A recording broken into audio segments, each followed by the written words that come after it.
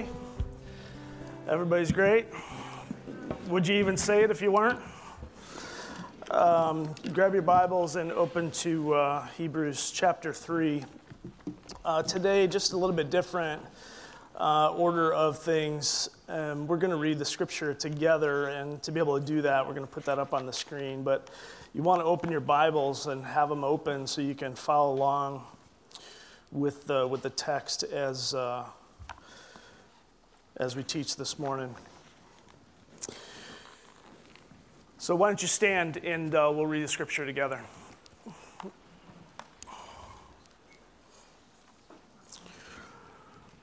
Read along with me out loud, please.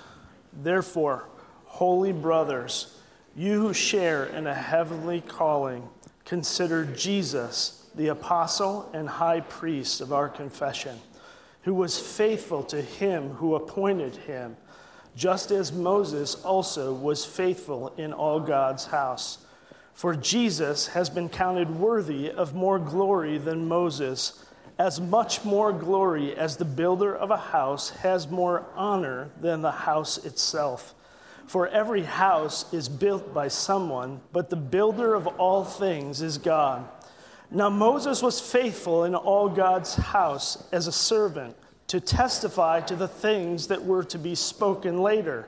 But Christ is faithful over God's house as a son, and we are his house, if indeed we hold fast to our confidence and our boasting in our hope. Amen, and thank God for his word. Have a seat.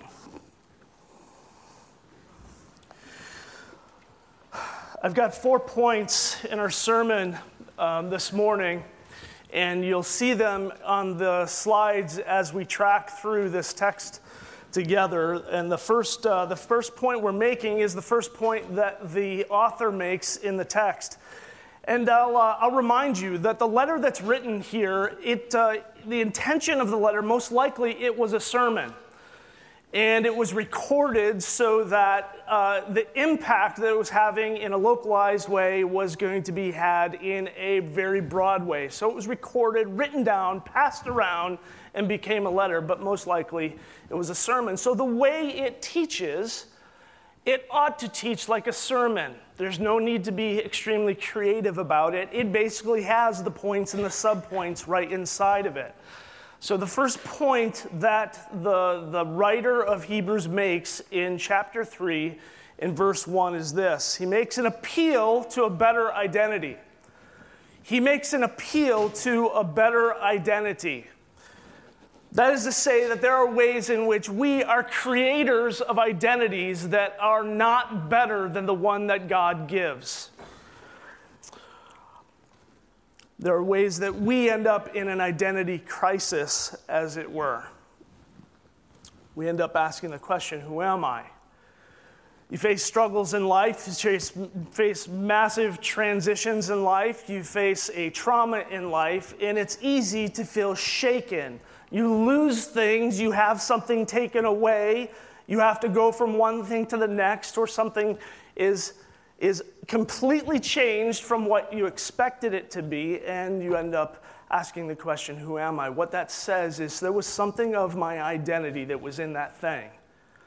There was something of who I said I was, what that thing made me to be, that in the absence of it, in the change of it, now I end up asking the question, who am I?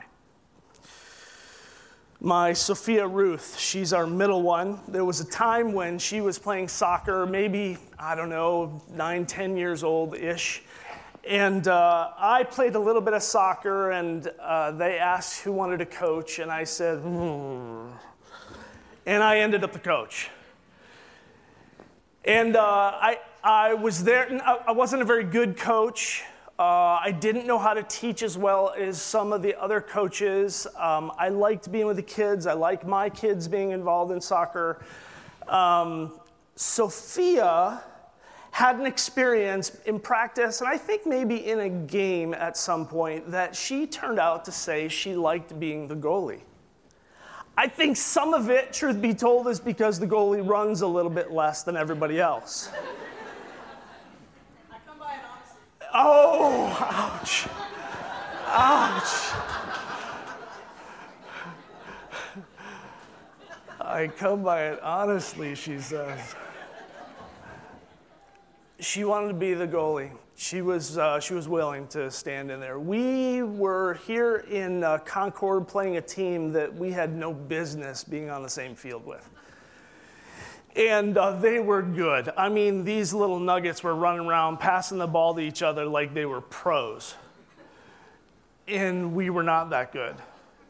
So the ball made it to the back of the net 8 or 9 times in the first half while Sophia was a goalie. That's some painful stuff.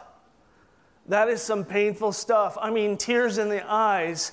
And the painful stuff for me is I'm leaving her in the goal because if I take her out, everybody's going to think, oh, you're just being light on your kid and all that kind of stuff. But Sophia is hurting.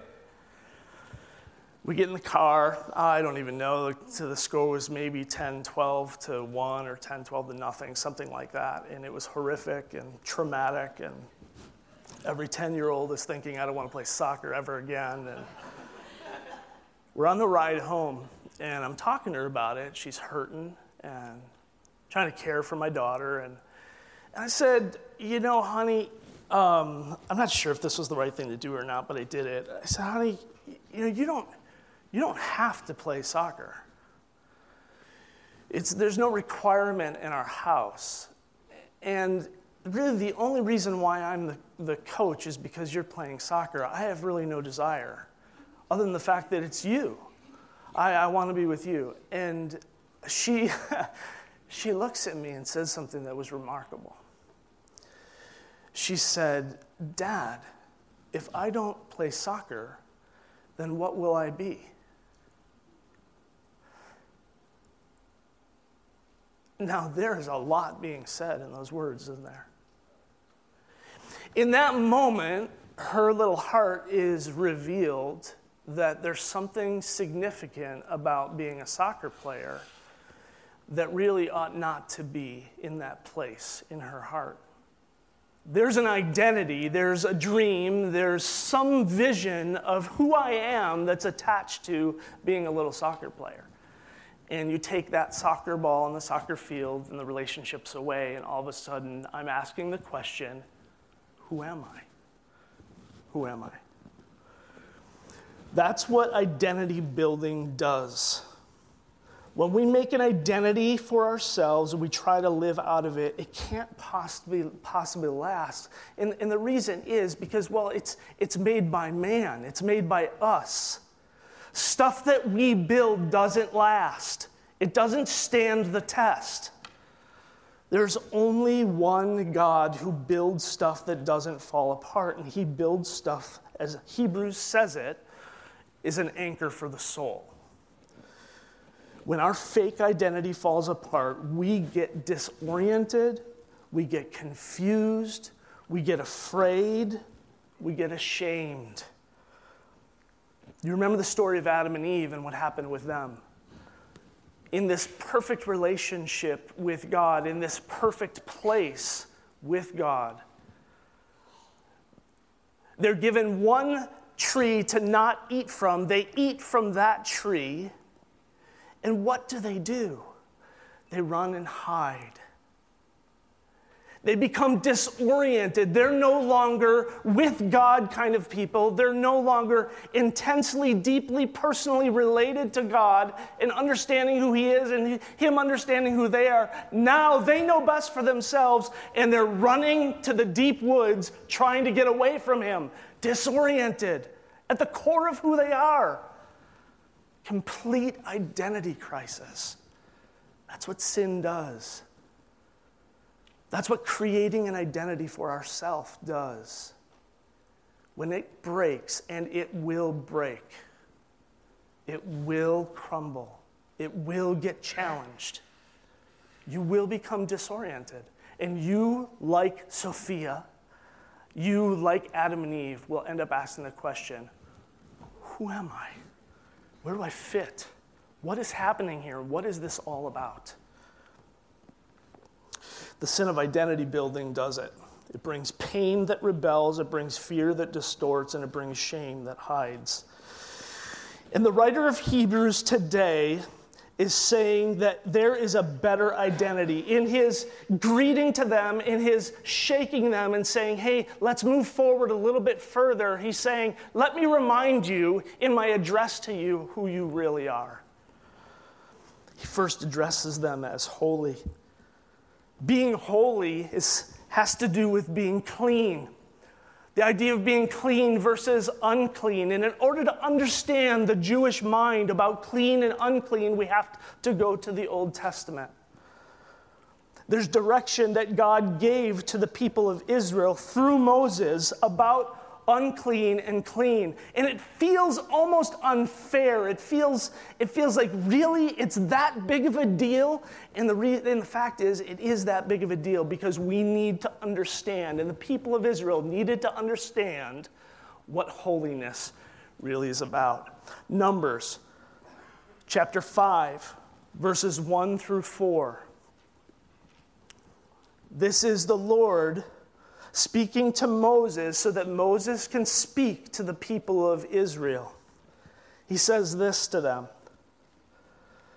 Command the people of Israel that they put out of the camp everyone who is leprous or has a discharge or everyone who is unclean through contact with the dead. You shall put out both male and female, putting them outside the camp, that they may not defile their camp in the midst of what? In the midst of where I dwell. And the people of Israel did so, and put them outside the camp, as the Lord said to Moses. So the people of Israel did. 3 categories of people who are found to be unclean in the camp of Israel. Those who are leprous, those who have a discharge, and those who are unclean by coming in contact with the dead.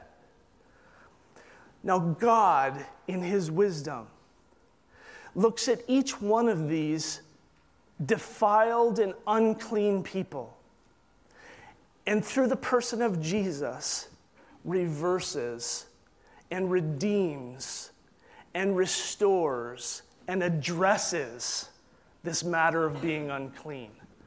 I'm going to talk about just one of them. And it's the one with the discharge. It's a familiar story. Do you remember the woman who was bleeding for 12 years? This is a woman in the community of the Jews that would be seen as unclean. She's a woman who really was supposed to be kept separate from everyone else. In the time when Moses was gave this commandment to the people, they were to be crying out, unclean, unclean. And they would even say, put them outside the camp. And they literally were put outside the camp. And there was a way for restoration, even in the Old Testament times. I don't have time to get into it. But even then, there was a picture of the restoration and the redeeming of an unclean person. Here, in this passage, this woman who has this discharge of bleeding for 12 years, she goes to doctors, she spends all of her money trying to deal with the issue, and it's getting worse every day. You need to feel the pain and the shame of this woman's life. You need to feel what it's like to be the one who's seen as the sinner, the one who's seen as unclean, the one who can't go anywhere without being known as that person. You know what that feels like? Do you live in a family that's kind of like that? Do you know what it's like to go to work and be that person? Do you know what it's like to be in school and to be that person who's seen as the unclean one? Do you know what it's like to sit here in church today knowing that there are people looking at you and watched you come in? Unclean. I know where they were. I know what they did. All of that and more, most likely, for this woman. And she's saying to herself, if I just touch the edge of his garment, I will be made well. And immediately after she touches the garment, the flow of blood dried up, and she felt in her body that she was healed of her disease. And Jesus, perceiving in himself that power had gone out from him, immediately turned about in the crowd and said, "Who touched my garments?" Now here's what he didn't say. "What unclean, filthy person touched me? Get them away from me, because I'm clean and they're unclean, and now I'm defiled." That's not what Jesus said. His disciples said to him, "You see, the crowd is pressing in all around you, and you see, who touched me?" And he looked around to see who had done it. But the woman, knowing what had happened to her, came in fear and trembling. You can see it. By faith, she comes to him and touches the garment. By faith, she is healed. Yet she still has this issue of shame and fear, and she's scared to death of what this religious man's going to do.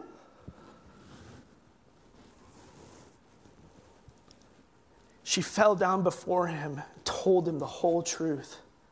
And he said to her, "Not away from me, you filthy person."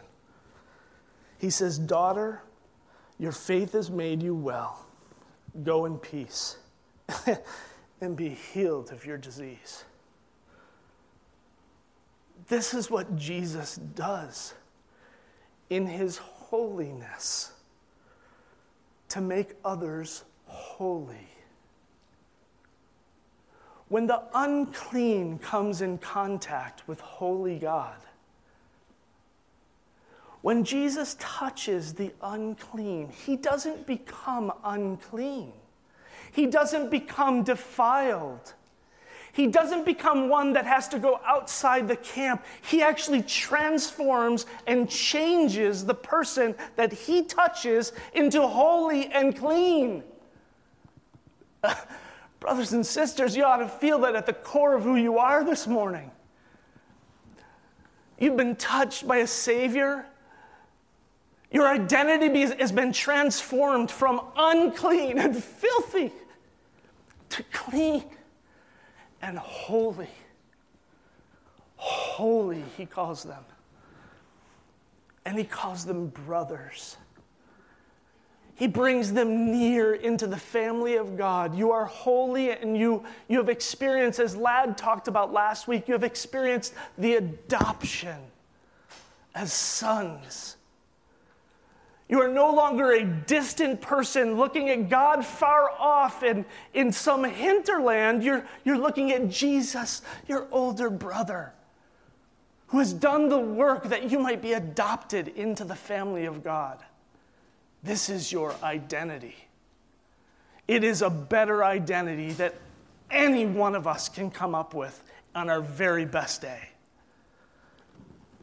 He says, holy brothers who have a heavenly calling, a heavenly occupation, gifts and talents to be used in what? In light of your salvation. This calling that has been placed on your life is rooted in who Jesus is and what he has accomplished for you, not just so that you can get stuff done for him. No, just so that you can be his. It is your holy brotherly calling just to be his child. This is your identity. This is your true identity. Whatever name badge you have placed on your chest this morning, would you peel it off to see the real one that's underneath there? And maybe you got 3 or 4 that you got to just keep peeling off those identities that you've created for yourself. Mom, worker, nursery worker, ministry leader. What are the identities that you have built for yourself that you need to just pull away so that you might see the richest, most secure, most anchored for your soul identity that God has given you, secure in Christ Jesus? Amen? Is your identity in Christ. And you might say to yourself, I don't feel holy. I don't feel holy. I don't feel forgiven. I don't feel adopted. I don't feel like I have a role in the family. I don't feel any of those things, Jeff. Could I just call you? Could I just admonish you to fight? There is a battle that is going on. It is not a battle of flesh and blood. It is a spiritual battle. And you and I and we together are in the battle, fighting to remember our true identity. Corinthians 10, 3-5 says this, "For though we walk in the flesh, we are not waging war according to the flesh." We are waging war, but we are not waging war according to the flesh. "For the weapons of our warfare are not of the flesh, but have divine power to destroy strongholds. Strongholds of my mind, strongholds of my heart, strongholds of things I believe about myself, strongholds of things that I've been told about who I am, strongholds of what people have said my identity is, but none of it's true. So I battle, and I call you to battle, to fight, not against flesh and blood." It says we destroy arguments and every lofty opinion raised against what? Against the knowledge of God. What has God said about you? What has God said about you, Christian? Battle in your heart. Battle for one another. Battle for the community, that we might remember who we are in Christ Jesus. And that's the first 7 or 8 words. The second point that the author makes is this. In that battle, would you consider Jesus? Consider Jesus. To consider Jesus as an apostle and high priest of our confession. To consider him is to meditate on him, to think about him, to wonder about him, to have him on your mind, to think of him as most important in your thinking for a long period of time. Consider Jesus. Considering Jesus is for all of us this morning. I hope you've already felt it. Considering Jesus is for all of us this morning. Considering Jesus isn't just for those who are broken and not walking with the Lord. Considering Jesus isn't just for an unbeliever who is in your life and you want to tell them to consider Jesus. Consider Jesus is for you and for me every day. Every day. Consider him as the apostle. He's a sent one. Jesus is a sent one. It's an important thing to remember. He's a messenger from heaven. He is sent from God to man with a message, and the message is himself. He is the greatest message. He brings God from eternity past. He brings God, who is a member of the Trinity, into history as a sent one. He is sent into humanity, sent into history as a member of the Trinity. John 17, if you would turn in your Bibles there, I want you to see how integrated the sentness of Jesus is in his ministry and in his thinking. John 17. We're going to jump all the way through the chapter of John 17 and see how important being sent is to Jesus himself and how important it is for us to remember that he is an apostle, a sent one on our behalf. It is part of our anchor for the soul.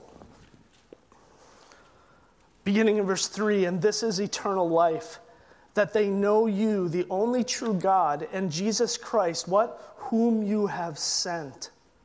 I glorified you on earth, having accomplished the work that you gave me to do.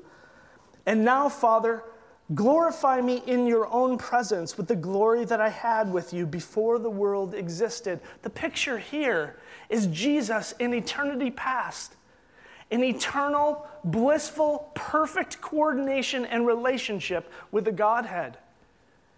And at that time, the decision is made amongst the Godhead that Jesus becomes the sent one. He is an apostle carrying the message, not only of words, but of the person of who he is to humanity. Jump down to verse 8. For I have given them the words that you gave me. They have received them and have come to know in the truth that I came from you and that they have believed that you sent me. I want them to know that I came from heaven. I am God, a very God. I came from you and that you sent me. There's no accident here. There is a plan that has been enacted when we see Jesus as the apostle. Verse 18 says this, as you sent me into the world, so I have sent them into the world. There's a pattern that's established here in Jesus' sentness. Jesus was sent by the Father and has all authority to send you and I in the pattern of the apostles to go and make disciples of all nations. Jump down to verse 20 and 21. He's praying now for you and me, looking down the corridor of time as the sent one. I do not ask for these only, but also for those who will believe in me through their word, that they may all be one, just as you, Father, are in me and I in you, that they also may be in us. What? So that the world may believe that you have sent me. Knowing who Jesus is, from eternity past, sent from the Godhead, sent from glory in the presence of the Father, sent into humanity and history, then returning again to his Father in glory. It is part of the anchor for our soul. It is the truth of what happened. It is what Jesus wants us to remember. That you sent me. So that the world may know, verse 23, so that the world may know that you sent me and loved them even as you loved me. Do you feel loved by the Lord this morning? Do you struggle to feel loved by God? Where is he? Where do I see his love expressed to me? It is in Jesus being sent. This is God's love for you. Just like the Father loves Jesus, the sentness of Jesus is his love expressed for you. John 3:16 says what? For God so loved the world that he sent. He sent his Son. He loves you. He's pursuing you. He has pursued you to the extent that nothing or no one ever has or will. Delights in you. Jesus being sent is not some reactionary plan B because everything got messed up.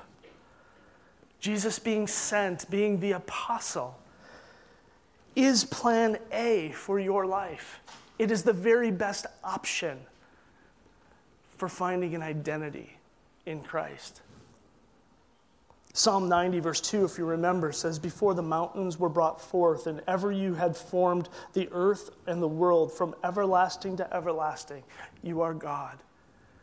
And it will never change.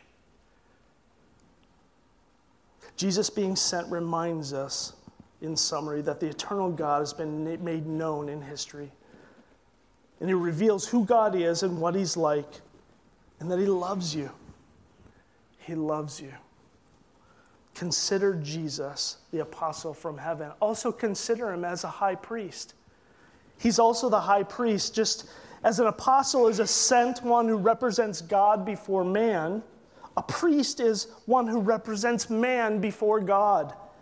He is the mediator. Sinful man cannot stand in the presence of God. So God made a way for man to be represented by a priest.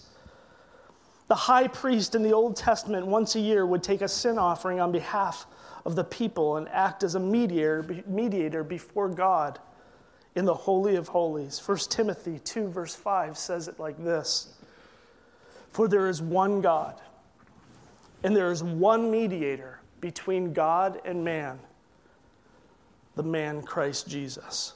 Jesus is the mediator to represent men, you and me, before a holy God. Consider Jesus. Consider Jesus, the apostle, the sent one who left heaven on your behalf, that he would display his love for you. Consider Jesus, the high priest. Now in Hebrews 3, in verse 2, it says, "Who was faithful to him who appointed it, just as Moses, who was faithful in all God's house." This is where we get to in this transitional statement. He gets to the point of Moses. And Moses is really significant to the people of Israel. So when they hear the name Moses, it doesn't do the same thing to you and me. When they hear the name Moses, they say in their heart, they say, "Oh, now you're meddling." It's like when I mention the Cleveland Browns. And you're wondering if I'm going to say something kind of positive or I'm going to compare them to the Green Bay Packers. It's coming. Get ready. But in their heart, that's what's going on. They hear Moses and they go, what is he going to say about Moses? See, Jesus to the Jews, they had a big struggle in their heart. Some of them were thinking about going back to Judaism. Now, Jesus was put on a cross. Moses was an absolute rock star in the Israelites' eyes. In the Jewish person's eyes, Moses was he was amazing. When you mention the name Moses, they're thinking, what's he going to say about Moses? Jesus and Moses were both faithful, the scripture says.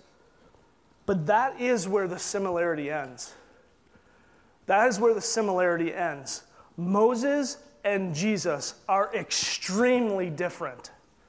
Extremely different. And that's what verses 3 through 6 are about. Let me read it for you again. "For Jesus has been counted worthy of more glory than Moses, as much more glory as the builder of a house has more honor than the house itself. For every house is built by someone, but the builder of all things is God. Now Moses was faithful in all God's house as a servant to testify to the things that were to be spoken later. But Christ is faithful over God's house as a son." Jesus is better than Moses. That's what the scripture says. Jesus is more glorious than Moses. We understand what glory is. Answer for me these questions. Out loud, please. We understand what glory is. Which has more glory, gold or silver? Right. Which has more glory, carrying a bag lunch or buying a lunch? We all know that. Which has more glory, Superman or Aquaman? Absolutely. Which has more glory? Here it comes. Are you ready? Which has more glory, Cleveland or Green Bay? Be honest.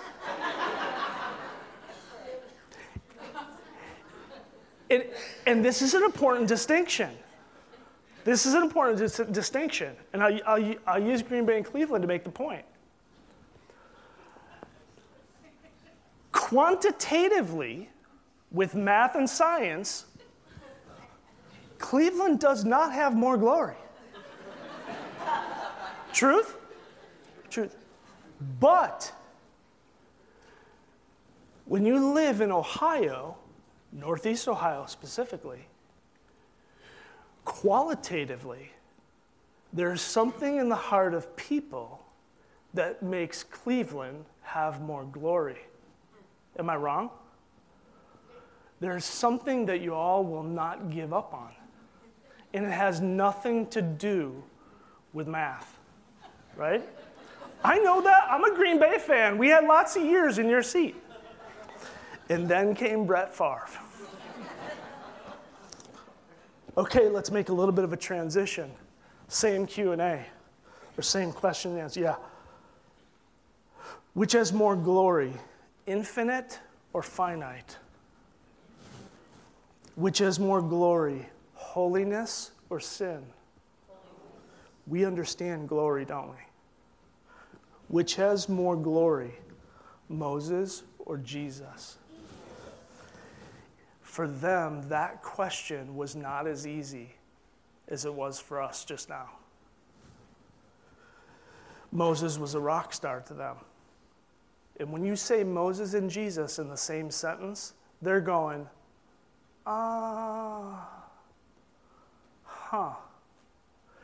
That's why this letter is being written the way it is, to make that really clear.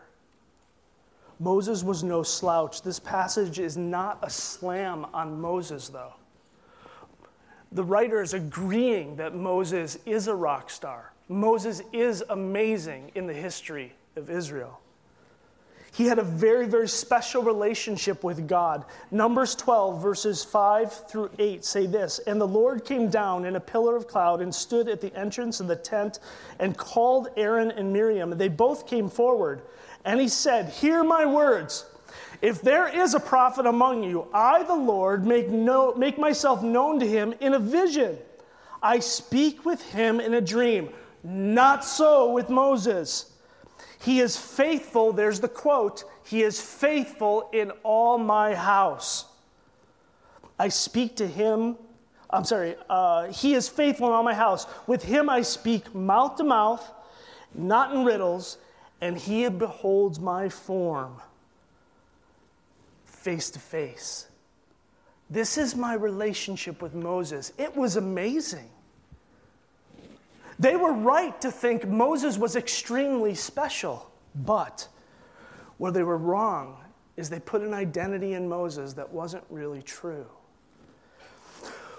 It will be important for this writer to point this out, that Jesus is more glorious to Moses because they actually didn't have the clarity that we have regarding gold being more glorious than silver. Here's one picture that reminds us about their trouble with Moses' glory and Jesus' glory. In Luke chapter 9, you remember the picture of the transfiguration? Jesus, it goes like this. "Now about 8 days after these sayings, he took with him Peter and John and James and went up on the mountain to pray. And as he was praying, the appearance of his face, Jesus, was altered. And his clothing became dazzling white. And behold, 2 men were talking with him, Moses and Elijah, who appeared in glory and spoke of his departure, which he was about to accomplish at Jerusalem. Now Peter and those who were with him were heavy with sleep. But when they became fully awake, they saw his glory and the 2 men who stood with him. And as the men were parting from him, Peter says to Jesus," love Peter, right? Peter says to Jesus, "Master, it's good that we're here. Let us make 3 tents, one for you and one for Moses and one for Elijah." No distinction between Jesus and Moses there. You all get to be worshiped. We want a special place for all of you. Not knowing what he had said. As he was saying these things, a cloud came and overshadowed them, and they were afraid. They should have been. They were afraid and as they entered the cloud. And a voice came out of the cloud saying, "What? This is my son, my chosen one. Listen to him." And when the voice had spoken, Jesus was found alone.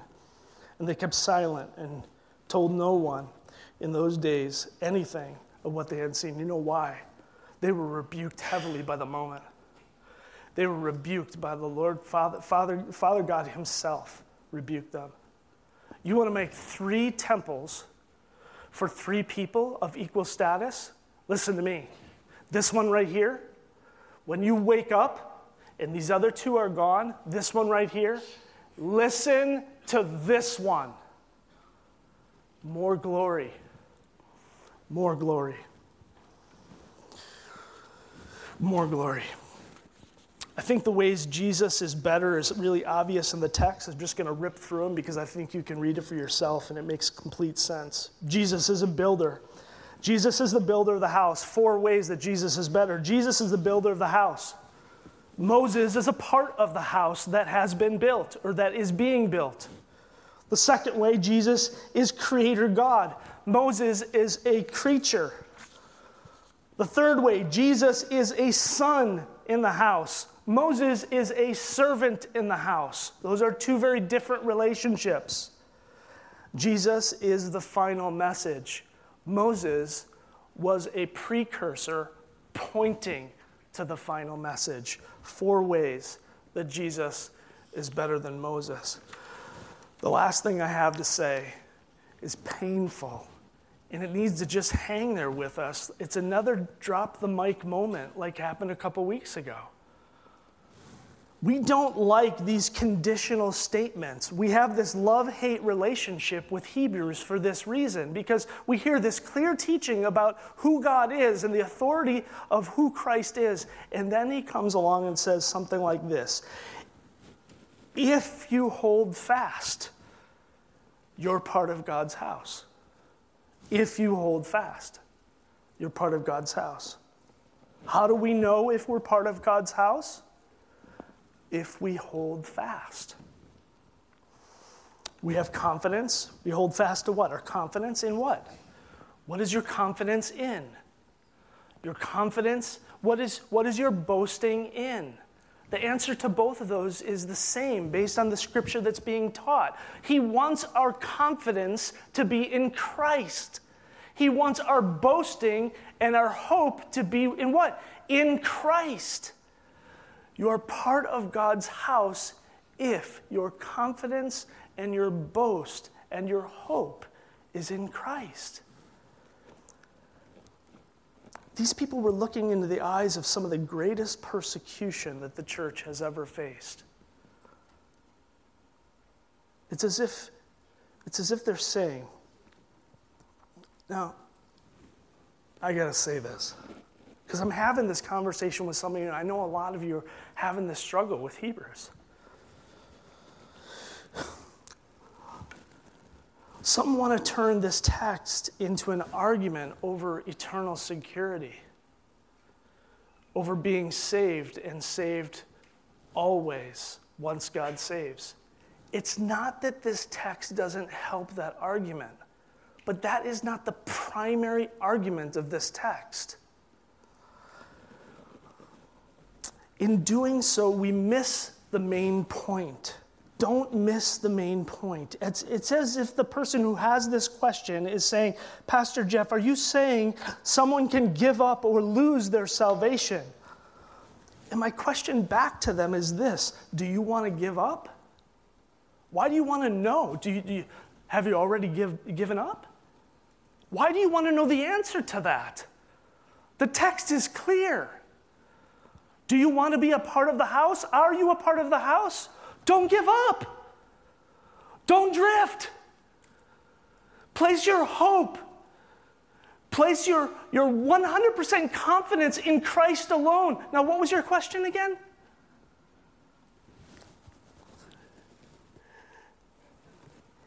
The text is not given for some theological yoga class where we feel like we can stretch our sin as far as we possibly can and still be saved. Still, give me some of that grace. That's not how the text reads. I'm going long. I'm sorry, guys. We're not supposed to see how flexible God can get with my sin. Richard Phillips, he says it this way. He says that there's no conflict between the teaching that all true believers are safe in the hands of God. Please hear me saying that.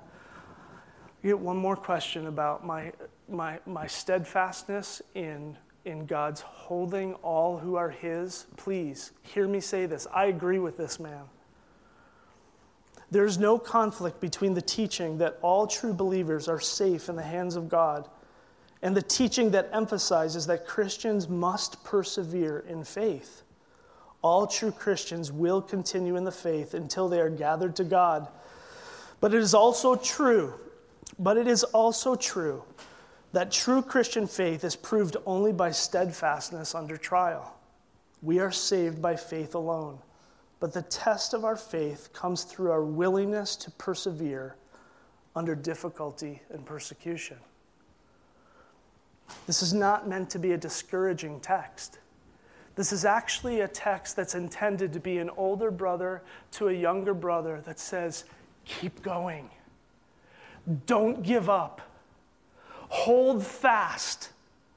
Don't give up our identity in Christ. Don't make identities for yourself. Hold fast to our apostle and high priest and all that he's accomplished for you, that you might have joy and delight in what he's going to say later on now in chapter 3, that you might have rest. That you might have rest. I'm just going to pray for us. Frank, let's just hold off on the final song. I'm just going to pray for us and send us out. Would you stand, please? I'd like to be able to bless you. Our Father and our God, who delights heavily in his children who are his, we are grateful for the reminder of Scripture spoken over us and taught to us by the Spirit of God himself, that both convinces us and convicts us of the truth, so that we might be challenged to walk in deeper fellowship with the Son, that we might know who we are and who you are and what the relationship looks like and the provision that you have made in Jesus Christ on our behalf, so that our confidence is not in ourselves. Our boasting and our hope is not in ourselves, but our boasting, our hope, our confidence is in Christ alone. And in this, I pray rest over my friends, over this house, over this family. I pray rest in the gospel of Jesus Christ. And it's in the name of Christ we all say together, amen.